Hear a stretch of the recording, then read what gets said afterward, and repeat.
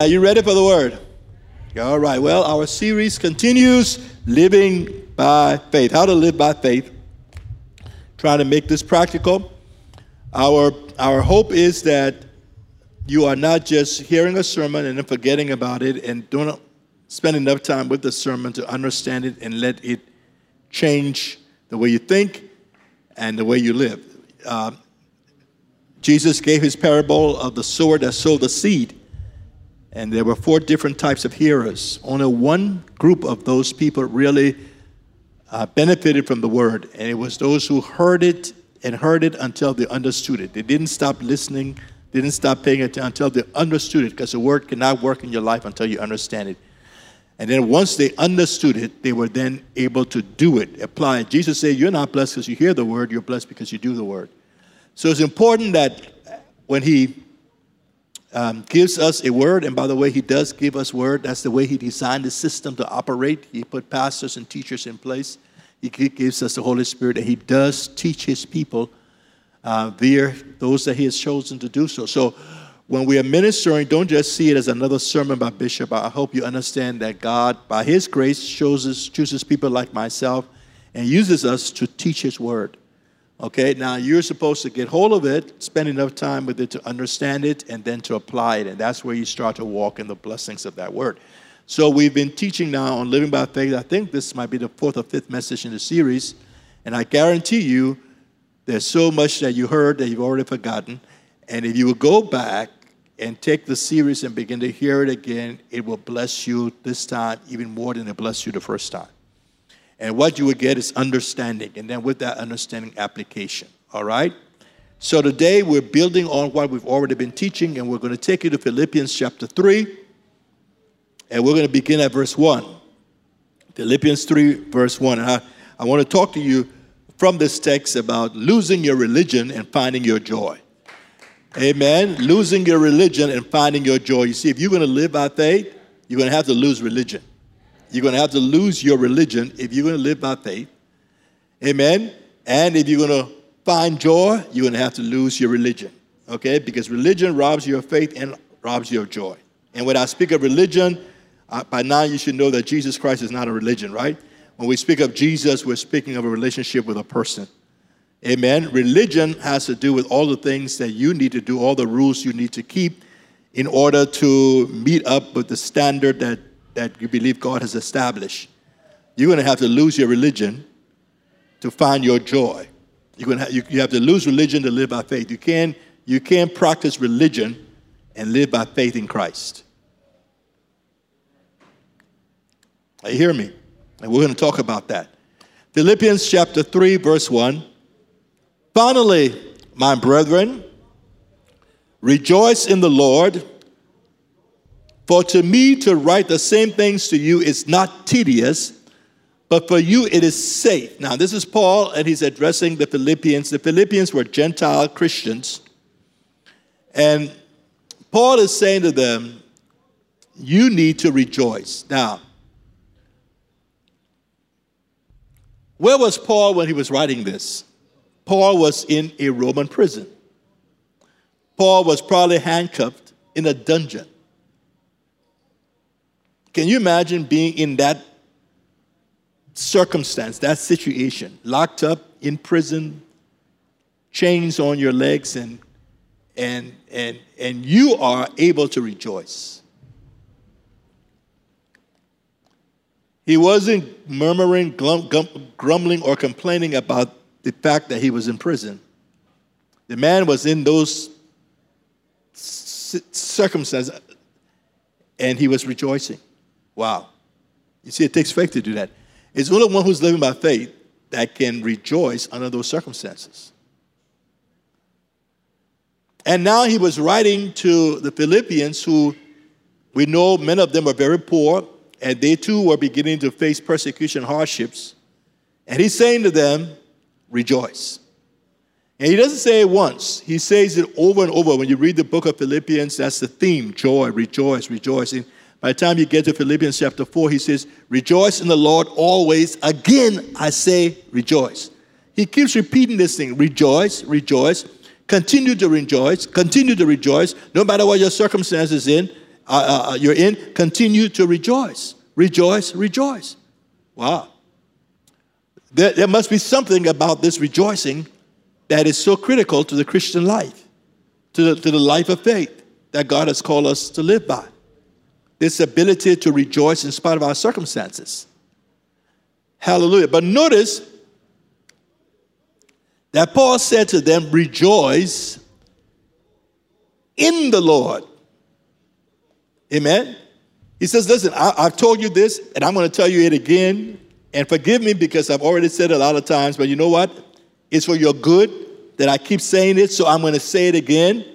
Rejoice. But he didn't say rejoice in circumstances. He said rejoice in the Lord. You see, what he's talking about is an ability to rejoice in spite of the circumstances you're in. You see, when you are complaining and you are grumbling, you're not living by faith. One of the primary indicators of someone who's living by faith is that that person is able to rejoice in the midst of hard and difficult tests and trials. His joy is not attached to his circumstances because circumstances will change. His joy is not attached to the new car he just got because that new car will get old. His joy is not attached to the nice home you have because over time, that nice home will become for you just another home. It's not attached to the new husband or the new wife because you will discover soon after you're married that people change and that you can't depend upon someone else for your joy. Otherwise, you would be a very miserable person. So he's not saying rejoice in all the good things that are happening. No, he says rejoice in the Lord. Be thankful when you receive blessings, but let your joy come from your relationship with Jesus. Find your joy in your relationship with Christ. Find your joy in Jesus. Amen? Because Jesus is the same. Yesterday, today, and forever. He's not going to change on you. He's constantly good, always good, all the time. And so find your joy in Christ Jesus, in your relationship with him, in the man Jesus Christ. Now, of course, you won't be able to do that if you don't know him. You won't be able to do that if you're not spending any time with him. You won't be able to find in him the joy that you need if you don't really get to know who he is, what he has done, what he is doing now. Are you hearing me? If you don't discover how much he loves you, it's going to be hard for you to find your joy in him. Your joy, quote unquote, will continue to be dependent upon what people say or don't say, what people do or don't do, what things look like in your life at a particular time.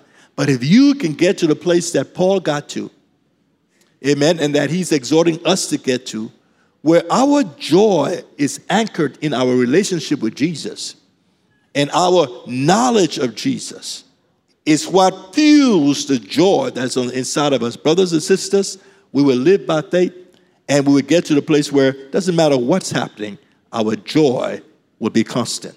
Now, joy and happiness are not the same.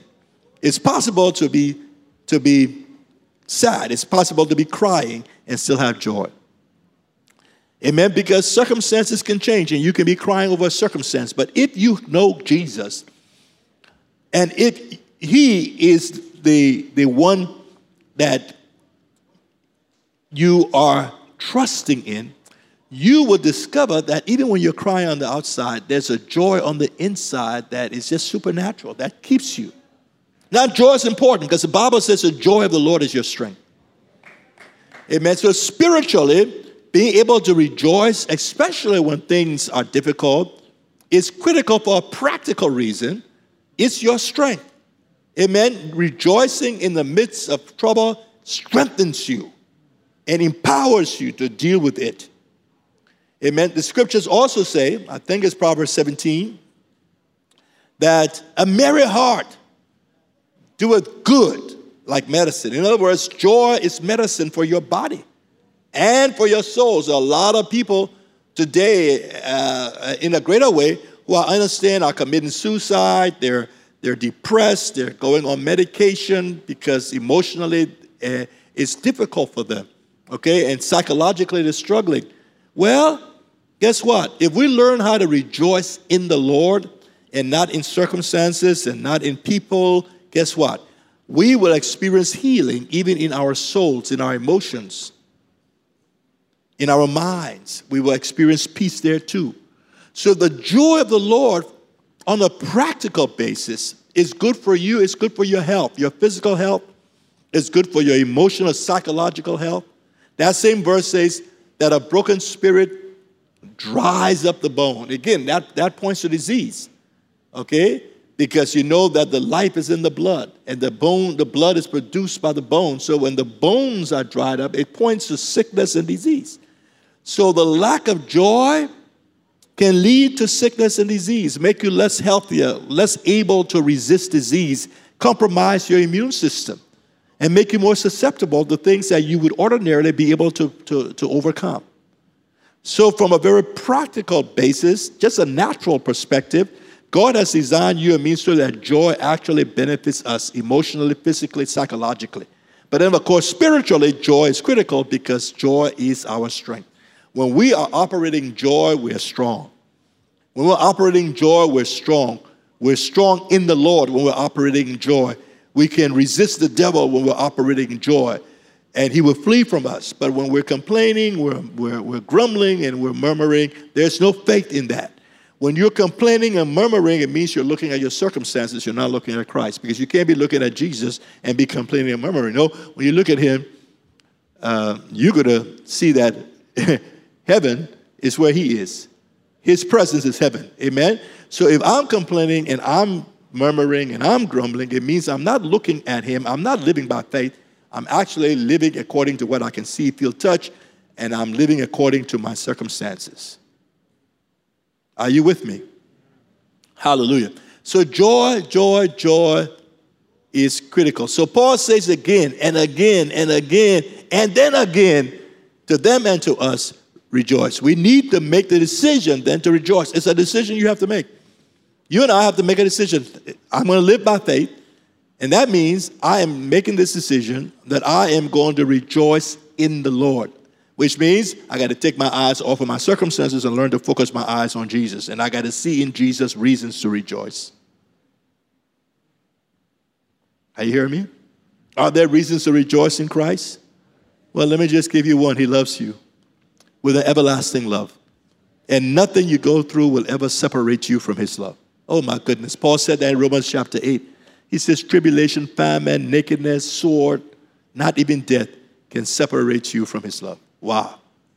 Wow. Just think about that. Nothing will separate you from him and his love for you. That alone is a reason to rejoice in the midst of your trouble. Hallelujah. So, after telling them to rejoice, Paul says to them, beware of, that's verse 2, beware of dogs, beware of evildoers, beware of the mutilation. Now, that's a warning. Now, when the dogs he's talking about they're not as sweet and cute like my Sonny and my Rosie. So he's not saying beware of Sonny and Rosie. Sonny and Rosie, you need to love them, and they're so cute. Okay? But he's talking about the dogs in Bible days. Those dogs he's talking about were scavengers. They were not in the house being taken care of as pets. These were dogs that roamed the streets. Okay? Barking and stealing and just taking whatever they could find. He says, beware of dogs. Obviously, that is not a good name to call anybody, right? Those are words that may cause you to want to fight somebody if they call you a dog. But Paul says, beware of dogs. He's saying to the believers, you need to rejoice, but in order to rejoice in the Lord, you've got to put yourself on guard against certain people and certain things that they teach. Why? Because if you don't preserve and protect and guard yourself, from these people and their doctrine, you are not going to be able to rejoice. Because the thing that steals your joy, perhaps more than anything else, Christians, is religion. Religion is a joy stealer. Remember the parable of the prodigal son. There were two boys. The older one was the religious one. And what was the characteristic of the elder brother? There was no joy, unwillingness to celebrate. Religion robs you of joy. And by religion, we're talking about trying to, by your performance and works, measure up to a certain standard of perfection in order to be declared righteous or to be blessed or favored by God. That intent, promoted by religion, of seeking to secure righteousness or to secure favor or blessings based upon how well you perform, is religion. And people who live under the rules and regulations of religion do not know joy. So that's why I said you got to lose your religion if you're going to find your joy. You're going to have to lose your religion if you're going to live by faith. Religion and faith are not compatible. Paul put it differently in Romans chapter 10. He says it's either by works or it is by faith. It's by faith or it's by works. The two don't go together. Religion and faith are incompatible. Paul said the law is not of faith. Religion and faith are not compatible. So if you're going to live by faith and walk in joy, you've got to do what? Lose your religion. And that's what Paul is saying to them. He's saying, listen, beware of these people. They want to put you back under the law. They want to bring you back under religion. And if you permit that to happen, guess what? You're not going to be able to live by faith, and you're not going to experience joy. Beware of evil workers. The same group of people who he calls dogs, he's now referring to as evil workers. Why are they evil? Because anybody who teaches you to take your eyes off of Jesus for righteousness and to put your eyes upon yourself and your performance is under the influence of the evil one. Anybody who's saying or suggesting to you that your faith in Christ as your righteousness is not sufficient for your salvation, that somehow it's faith in Christ plus your performance that would get you right before God or blessed by God, that person is under the influence of the evil one. Amen? He is being inspired by the devil. He is seeking to get you to believe something that would cause you to fall from grace, bring you back under the law. And whenever you're under the law, you're operating under the curse. Why? Because in order to be blessed by the law, you got to keep the law perfectly. So when you believe or embrace that doctrine that says your faith in Christ as your righteousness is not sufficient, but you also have to add the law to it, your performance to it, you have brought yourself back under the law, and the minute you come under the law for righteousness, you come under a curse. Why? Because to be blessed by the law for righteousness, you got to keep the law completely. And if you break one law, you break all. And what does the law do when you break it? It curses you. Hey, listen to me. So that is why Paul is saying these people are evil. These dogs, as Paul called them, these evil workers, we have talked about them a lot. They're called the Judaizers. You still got those kind of folks today. We don't call them Judaizers, but you still got a whole lot of folks preaching and teaching and a whole lot of churches promoting a doctrine that says it is not enough simply for you to place your faith in Christ as your righteousness. To be righteous before God, you've got to add your performance. You may not keep the law perfectly, but you got to add to some degree, some aspect of the law for God to declare you righteous or bless you. That group of people then, and those people now who teach that, if Paul was here today standing on this pulpit, he would say, they're dogs, they're evil workers, and you need to beware of them. So I'm saying to you, church, beware of any teaching or doctrine that points you away from Christ and encourages you to put your trust or your confidence in yourself, in your ability to please God or to meet God's righteous standard. Can't happen. Won't happen. And the minute you do that, thank you. The minute you fall for that, you put yourself back under the law and you bring yourself under the curse. And to be honest with you, I believe that's why some of us who are in the church, even at Bethel, because not every one of you understand this or have embraced this. You haven't spent enough time to understand what I've been teaching. So even though you're here, you still place yourself under the law. And because of that, you're experiencing curses of the broken law that you don't really need to be walking in. But as long as you keep putting yourself under the law, you're opening yourself to the curse. So that's why when Paul sees this, he treats it as the most dangerous heresy, the most harmful thing that can be done to the body of Christ and the cause of Christ is for us to teach people that faith in Christ and Christ alone makes us righteous. For us to teach people that you also got to do A, B, and C. In this case, these people were teaching that the Gentiles, the Philippians were Gentiles, needed to convert to Judaism, come under Moses before they can become a Christian. That's why they were promoting circumcision. That's why Paul called it mutilation. He was talking about their insistence that the Gentiles, if they were going to be saved, if they were going to be righteous, could not be righteous unless they first come under the law of Moses. And so they had to be circumcised, which means they're not coming under the law of Moses. And then only if they came under the law of Moses as Jewish proselytes, then they could receive salvation. Paul heard that and he dealt with it. He dealt with it directly. He dealt with it strongly because he understood that this was so dangerous.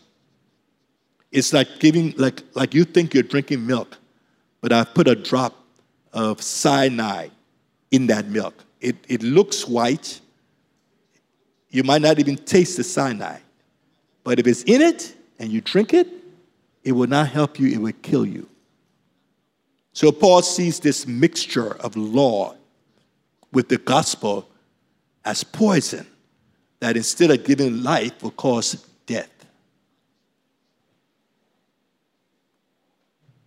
Are you hearing me? So beware of that, Paul says. Now, let's go to the next verse. Then he says, for we are in other words, we are the true circumcision. The Judaizers who wanted people to get circumcised and come back under the law of Moses, who he's calling evil workers. He says, listen, they don't know what they're talking about. Because if you were to get circumcised, like they're saying, for righteousness, all you're doing is mutilating your body. Because circumcision itself has no spiritual value, doesn't make you righteous. Paul is saying, listen, the whole rite of circumcision was to point to this fact. And what's the fact? That the flesh that you cut off has no power. That if you want to be right before God, you cannot become right through trusting in the flesh. That's why the flesh is cut off. You mean you gotta forget about the flesh. You can't put any confidence in the flesh. That's the message being conveyed through circumcision. But these people, not understanding the true meaning and not seeing the gospel in the rite of circumcision, was making circumcision itself the basis for righteousness. Are you learning something? Right. So Paul said, if you do that, you're just hurting yourself. You're just mutilating people for nothing because there's nothing spiritually being gained by that. And that's the truth. All of your fasting, all of your praying, all of your giving, all of your serving, if you think that you are earning salvation or meriting righteousness by all of that, really you're probably doing more harm to yourself than good. Because at that point, your good works are keeping you away from Christ. And anytime your good works are keeping you away from Christ, they're evil. Did you hear me? Let me repeat. When your good works keep you from Christ or from trusting totally and completely upon Jesus, your good works have become evil. There are a lot of people you will find in hell who are in hell not because they try to live wrong, they try to live right. And they develop a false confidence in themselves rather than in Christ.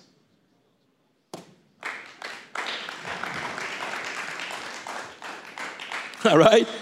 Amen. So Paul then having said to the believers in Philippi and to us, you need to live by faith. You don't need to be listening to these people who want to put you under the law. You need to be able to rejoice, even if you're in prison like I am. Now he says, this is how I do it. Because I didn't tell you rejoice in circumstances. I said I rejoice in the Lord. So what Paul is about to say to them is, here is how I'm able to rejoice. This is how I'm able to rejoice in the Lord. This is why, even while I'm in prison, instead of murmuring, complaining, and grumbling, I'm actually able to rejoice. Here are the things that I do. Here are the decisions I've made. And because of my understanding of the gospel and these three things, I am able to experience joy in spite of what's happening. And if you will do the same, guess what? You Philippians, you harvesters, will begin to walk in joy. You will experience the strength that joy gives you, no matter what the circumstances are of your life. So let's look at these three things that are the source of our joy in Christ Jesus. What are they? He says, this is what you need to do. Worship God in the Spirit, in contrast to those religious people who were focusing on outward rites. Don't get circumcised. Don't do this, all of these outward things. In contrast, he says, my joy comes from the fact that I worship God in the Spirit. Rejoice in Christ Jesus and not in Moses, not in circumstances, in Christ Jesus. And I place no confidence in my flesh. Those are the three things. And we're going to look at them briefly, but we're going to start with the last, because I believe the last is where it begins. Because until you stop putting confidence in your flesh, you're not going to be able to rejoice in Christ Jesus, and you're not going to worship in the Spirit. So you got to begin with the decision not to put confidence in your flesh, which means you and I Paul decided, you know what? I am not going to put any confidence or trust in my own ability to please God, to be righteous, or to earn any blessings from God. I am not going to put my confidence in my ability, in myself, to do anything that will earn, merit, deserve God's righteousness or God's favor. I'm not going to do it. In another place, Paul said, by the Spirit, the flesh profits nothing. Hallelujah. So Paul made a decision. He was not going to put any confidence in the flesh. And hear me. Until you make that decision that you are not going to put confidence in yourself, you're not going to truly be able to boast in the Lord. And you're not going to really be able to worship freely in the Spirit. Because the idea that somehow you need to be performing better than you are performing will stand in the way. Are you hearing me? So your attitude should be, you know what? I'm going to rejoice in the Lord. I'm going to live by faith. And that begins with me saying, you know what? I am not going to put any trust in my ability, my own ability to be righteous or to meet any standard by my performance that deserves or merits God's favor or blessing in my life. That's not going to happen. It's impossible. Charles? That's Charles behind the mask, right? Yeah. Now, if I were to offer Charles $100,000, I'm sure you would accept it, right? Hopefully you would. I would. And most of us would, right? I mean, it's good money. I'm not stealing it. Okay. But I'm offering you $100,000, but then I put a condition to it, and I say, it's yours if you're able to jump and touch the moon. Okay, I saw Veronica just do this. Which means Charles will say, well, then just forget that. I'm not even going to spend 1 second trying to touch the moon because I already know I have no confidence in my ability to do that. So I'm not going to spend 1 hour or 1 week or 1 month or the rest of my life trying to do something that I know my flesh can never do. So as much as I want the $100,000, I already know that $100,000 is not for me because I'm not going to be able to touch the moon. No confidence in his ability, therefore he's not even going to try. Well, you know what? That's about as much confidence you need to have in your ability to meet God's righteous standards by your performance. Your attitude should be the same as Charles's. When I tell him jump and touch the moon, when someone says, okay, you got to perform, you got to keep the commandments, you got to do this and do this to be righteous, your attitude should be, well, I'm not even going to try. Because the standard is so high. This is what Jesus said. Be perfect, even as your heavenly Father is perfect. My goodness. How many days do you have to fast to reach that standard? How many hours do you have to pray to reach that standard? How much money do you have to give to reach that standard? You know it's impossible, and that's what Jesus wanted it to be. He wanted you to realize it is impossible. Don't try to touch the moon to earn $100,000 because you will never do it. Go spend your life doing something more profitable because that's a total waste of time and energy. Even so, don't spend your time trying to earn, merit, deserve righteousness or blessings based upon your performance. It's a total waste of time because for you to earn blessings based upon your performance or be righteous based upon your performance, you've got to hit it 100%. Because you break one law and you've broken all. And the only person who's ever done that is Jesus Christ. The rest of us fall short of his glory. Now, there's great freedom in that. When you get to a place, I don't have to continue to try. God isn't asking me to do something that is impossible. How then, the disciples says, then who will be saved? God said, with men it's impossible. With God it's possible. This salvation thing, this righteousness thing is impossible for men, but thank God there's Jesus. Amen? What man cannot do, God has done in Christ. Hallelujah. That's the gospel. So now Charles has no way of earning, deserving, meriting that $100,000. But Charles could say, man, but I really, really, really need that money. Then he said, Bishop, I cannot earn it. There's no way I can do it. I would try if I thought I could, but I know I can't, so I'm not even going to try. But I do need that $100,000. And then I could say, you know, Charles, even though you cannot earn it, merit it, I love you. I see you need it. I know you can do it. I'm glad you realize you can. Here's the $100,000. It's free. Receive it. Be blessed. You know, that's a picture of what Jesus did with a woman who was caught in adultery. None condemn you. All right. You go and sin no more. Neither do I condemn you. And so that, my brother and sister, is what the gospel is all about. And that is how you receive the gift of righteousness. It's given to you as a gift. Christ has become your righteousness. And if you have the faith to receive him as your righteousness and know that he is sufficient, that faith in Christ as your righteousness becomes the key that brings you into the kingdom. And guess what? It is the key that opens every other blessing to you. You know, really, you don't have to believe God specifically for each gift. I got to believe God for healing. I got to believe God for provision. You know what? Just believe that Christ is your righteousness. And believe that he, by his faith and obedience, has already qualified you and met every condition. He said in Matthew 6:33, seek ye first the kingdom of God and his righteousness, everything else will be added. So if I can use my faith, and it takes faith to believe, because when you see all the things that are not what they need to be, your own shortcomings, etc., it takes faith to get up every morning and believe. Are you hearing me? But if you will believe that, put no confidence in your flesh, then guess what? It now frees you to do the second thing that Paul says you should do. And what is that? Rejoice. Rejoice in who? Christ Jesus. Now, if you read the different translations, that word rejoice means to boast in.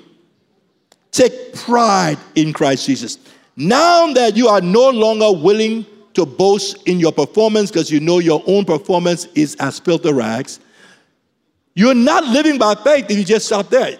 You need to take the next step. Go beyond not boasting in your performance. Go beyond not putting confidence in your performance. And then take the next step. Go ahead and start to rejoice or boast of, take pride in Christ Jesus. Boast of, take pride in everything Jesus, by his death, has accomplished for you. Boast of, take pride in everything Jesus, by his life in you, is accomplishing now. No longer do I boast, but let him who boasts, boast in the Lord. Hear me. If you are going to rejoice, if you're going to live by faith, this is something Paul is saying you do. This is how you stir up joy. This is how you're going to activate your joy, which is your strength. Put no confidence in your flesh, but then make the decision, man, I am going to begin to boast in Christ Jesus. I'm going to boast in what he accomplished for me on the cross. I am going to take pride in the gift of righteousness. My goodness, look at me. I'm clothed with the righteousness of Jesus. Hallelujah. Look at me. I'm as righteous in Christ as Christ is righteous before God. I boast, Jesus, by your death, burial, and resurrection, you met every condition. Hallelujah. I boast in you, Jesus, because you became sin for me so that I can become the righteousness of God in Christ. I boast in you, Jesus, because of your death, burial, and resurrection. You qualified me so that now the Holy Spirit lives on the inside of me. Greater is he that is in me than he who is in the world, because of you, Jesus. I boast in you, Jesus, because you came to where I was and you brought me to where you are, and now I'm in you and you are in me and we're one. Hallelujah. I boast in you, Jesus, because you are greater than anything I'm facing. I boast in Christ. One of the reasons we are not experiencing joy is we're not boasting enough in him. We're not boasting. I mean, you know, many of us have gotten to a place where we say, okay, I know I'm weak and I'm fine. But don't stop there. Boast even more in him, who he is, what he accomplished for you on the cross, who he is in you now, what he's doing through you now, what he will do for you tomorrow, what he will do through you tomorrow. Go ahead and every day let your boast be of the Lord. In fact, much of your praying ought to be nothing more than boasting.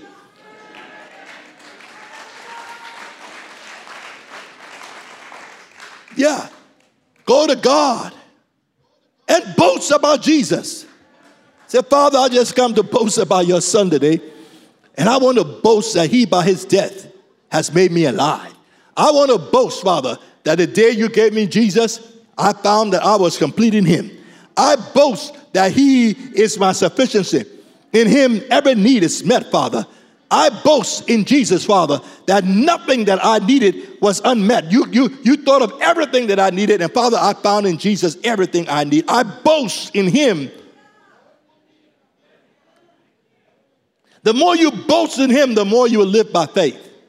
The less you boast in him, the more you will struggle with faith. The more you boast in him, the stronger you will be. The more you boast in him, the greater will be your ability to rejoice no matter what's happening.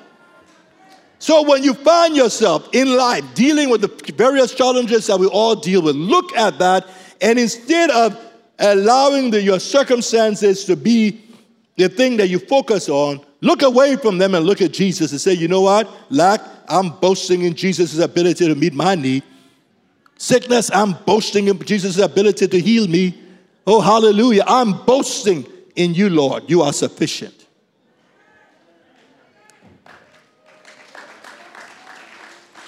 Let him who boasts do what? Boast in the Lord. That's what Paul was saying. So at midnight, Paul and Silas were in prison in the book of Acts. And at midnight, instead of murmuring, at midnight, instead of grumbling, at midnight, instead of feeling sorry for themselves, Paul and Silas decided, you know what? Right now, these circumstances that we're under are tough. They're hard on the flesh. So we got to make up our mind. We're going to do some boasting. So come and let's boast about Jesus. And the Bible says they were singing praises unto God. What were they doing? They were boasting of Christ. And while they were boasting of Christ at midnight, the Bible says God in heaven, somebody said God got so happy, God started to join them and stomp his feet. He was just rejoicing with them. And the prison doors, the earth began to shake because God entered into their joy. And the prison doors opened. And mind you, the prison doors opened, they didn't leave the state. That tells you they were not rejoicing just so the prison doors can open. You see, whether the prison doors open or not, they were going to rejoice.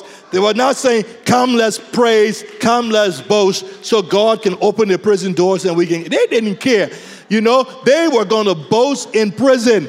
Whether the prison doors open or not, God was worthy. Man, Jesus is worthy of your praise. Jesus is worthy of glory. Jesus is worthy of honor. You can boast in the Lord. It doesn't matter what is happening, whether your circumstances change or not. God wants you to learn how to boast in the Lord. Hallelujah. Bless the Lord, O my soul, and all that is within me. Bless his holy name.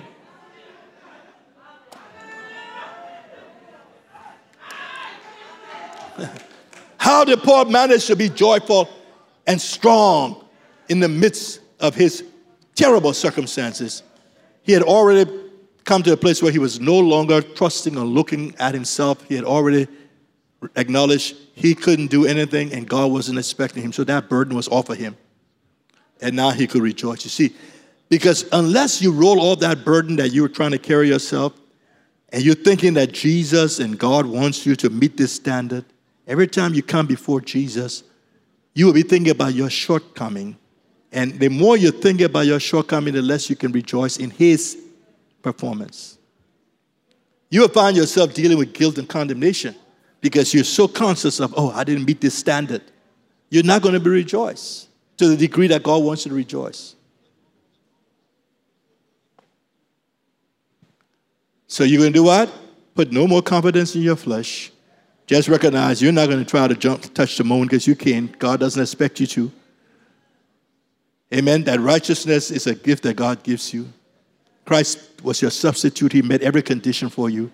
And then start to boast in that. Don't allow yourself to come under condemnation. Boast in what the Lord has done for you. And that way you will be strengthened to do what God would have you to do in that situation. And then lastly, Paul said, the third thing he did was to worship God in the Spirit.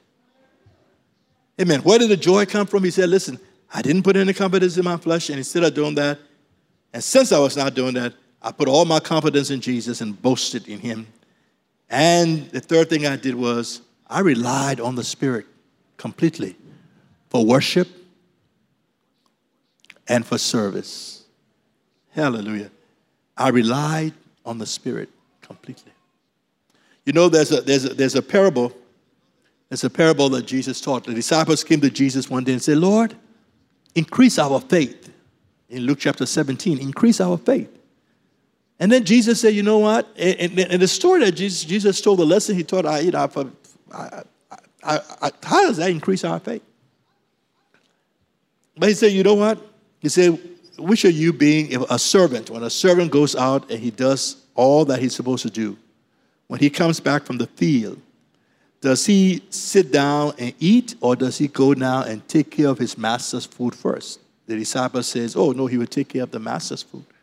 And then Jesus used that story to make an application. This is what Jesus said. He said, likewise, after you've done everything that I told you to do, say, we are unworthy servants. We have only done our duty.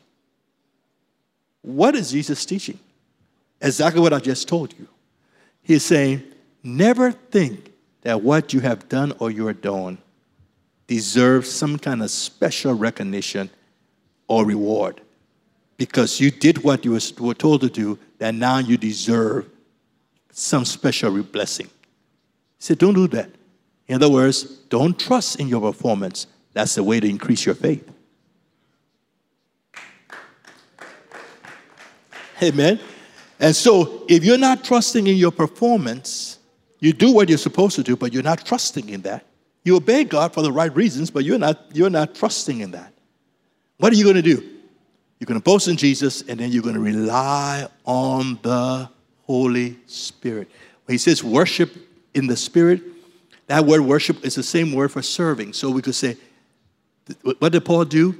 He worshiped and he served by relying on the power of the Holy Spirit. In other words, not by relying upon myself, but by relying on the Holy Spirit, relying on him who now lives in me to work in me both the will and do the things that please God. I no longer look to myself for strength. I look to the Holy Spirit on the inside of me to do the work in and through me. I look to him for strength. I look to him for wisdom. I look to him for guidance. I look to him for empowerment. I look to him for enablement. The way I worship, the way I serve is not by depending upon myself, but by relying on the Spirit and what he's doing in my life. And so every day now, I have a relationship with the Holy Spirit in which I am totally dependent upon him, putting no confidence in myself, but putting my confidence and relying on the Holy Spirit on the inside of me. Hear me. Because you have received the gift of righteousness, thank God. One of the things you can rejoice in is that you have been qualified now for the Holy Spirit to inhabit your spirit. Every one of you need to know this, and this is something that you need to be rejoicing in, giving thanks for, and acknowledging. Because of the gift of righteousness, the Spirit of God now inhabits your spirit. And he has come into your spirit, inhabits your spirit, to fulfill his ministry in the new covenant to you. His ministry in you and his ministry through you. It's not your ministry, it's his. You and I don't own any ministry. He is the one who is the minister. We are the vessels, if we avail ourselves, that he will minister to. We are the vessels, if we avail ourselves, that he will cause true worship to flow through. We are the ministers, if we avail ourselves, that he will cause power to work through. We are vessels that avail ourselves to his ministry in us. Well, I don't have to minister. I just have to make myself available to him to minister through me.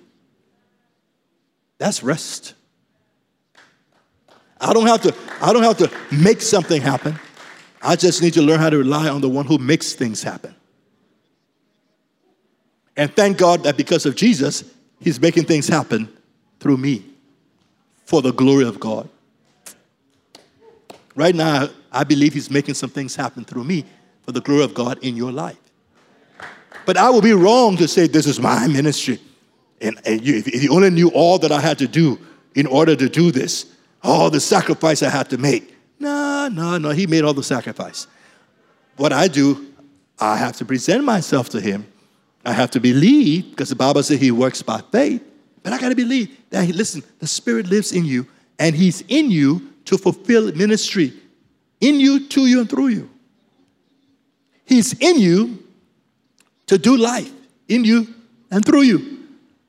For the glory of God. Say hallelujah. And so my part is to rely upon. Here's what the Holy Spirit does. This is his ministry. He inhabits your spirit. And then through your spirit, he does what? He instructs your mind. And he calls you to know the will of God. Hallelujah. He also inspires your heart and unites your heart with the affections of God, with the love of God. The Bible says the love of God is shed abroad in your heart by the Holy Spirit. So this Spirit now is instructing my mind as I rely on him, causing me to know the mind of God, know the will of God. He is at work in my heart, inspiring my heart and igniting God's love in my heart, causing me to love God and love people and the things that God loves. This same Spirit now is also influencing my will so that I'm deciding to do the things that will please God. And the same Spirit is instrumentalizing. That's a word I've been using lately because it helps me. He's instrumentalizing my body to make it the channel, the vehicle, the vessel, by whom and through whom God's will is being done on the earth. It's the Spirit. That's why the Bible says it's not by power, it's not by might, but it's by my Spirit. The Spirit is the one working. I'm simply making myself available by faith to him.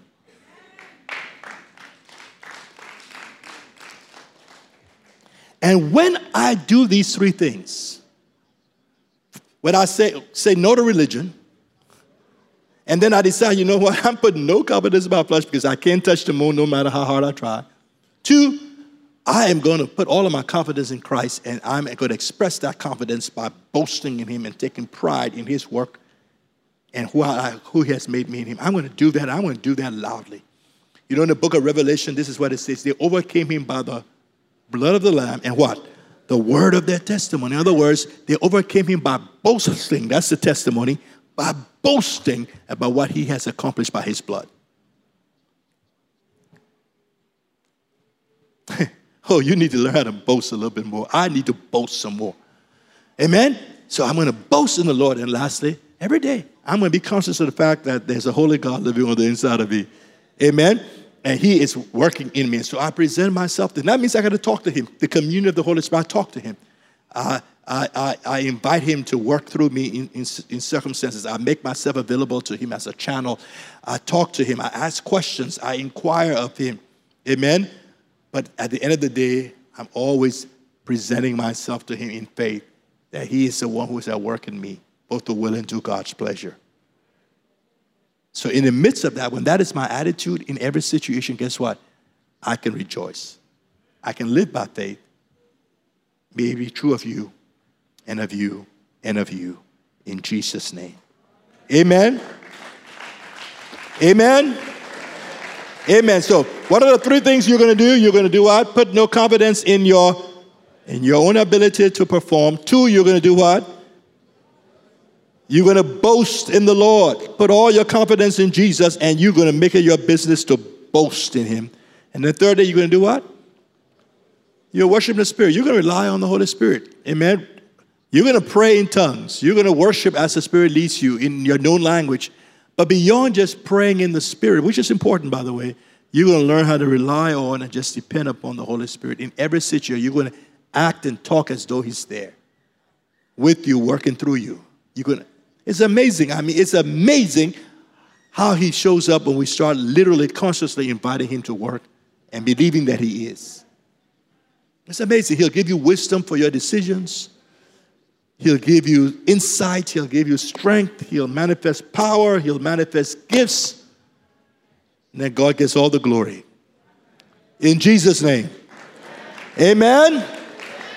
And amen. Listen, I don't know, but if you're here today and you have not yet received the gift of righteousness, if you have not yet received Jesus as your righteousness, you believe in God and you're trying to serve God, but you have not yet truly asked Jesus into your life and place your faith in him as your righteousness for your salvation. Now is the accepted time. He brought you here in order to make this gift available to you. But one thing he doesn't do, he respects our wills. So he will not force you to receive the gift. But the gift is here. You don't have to leave here being uncertain about your salvation, being uncertain about your relationship with God.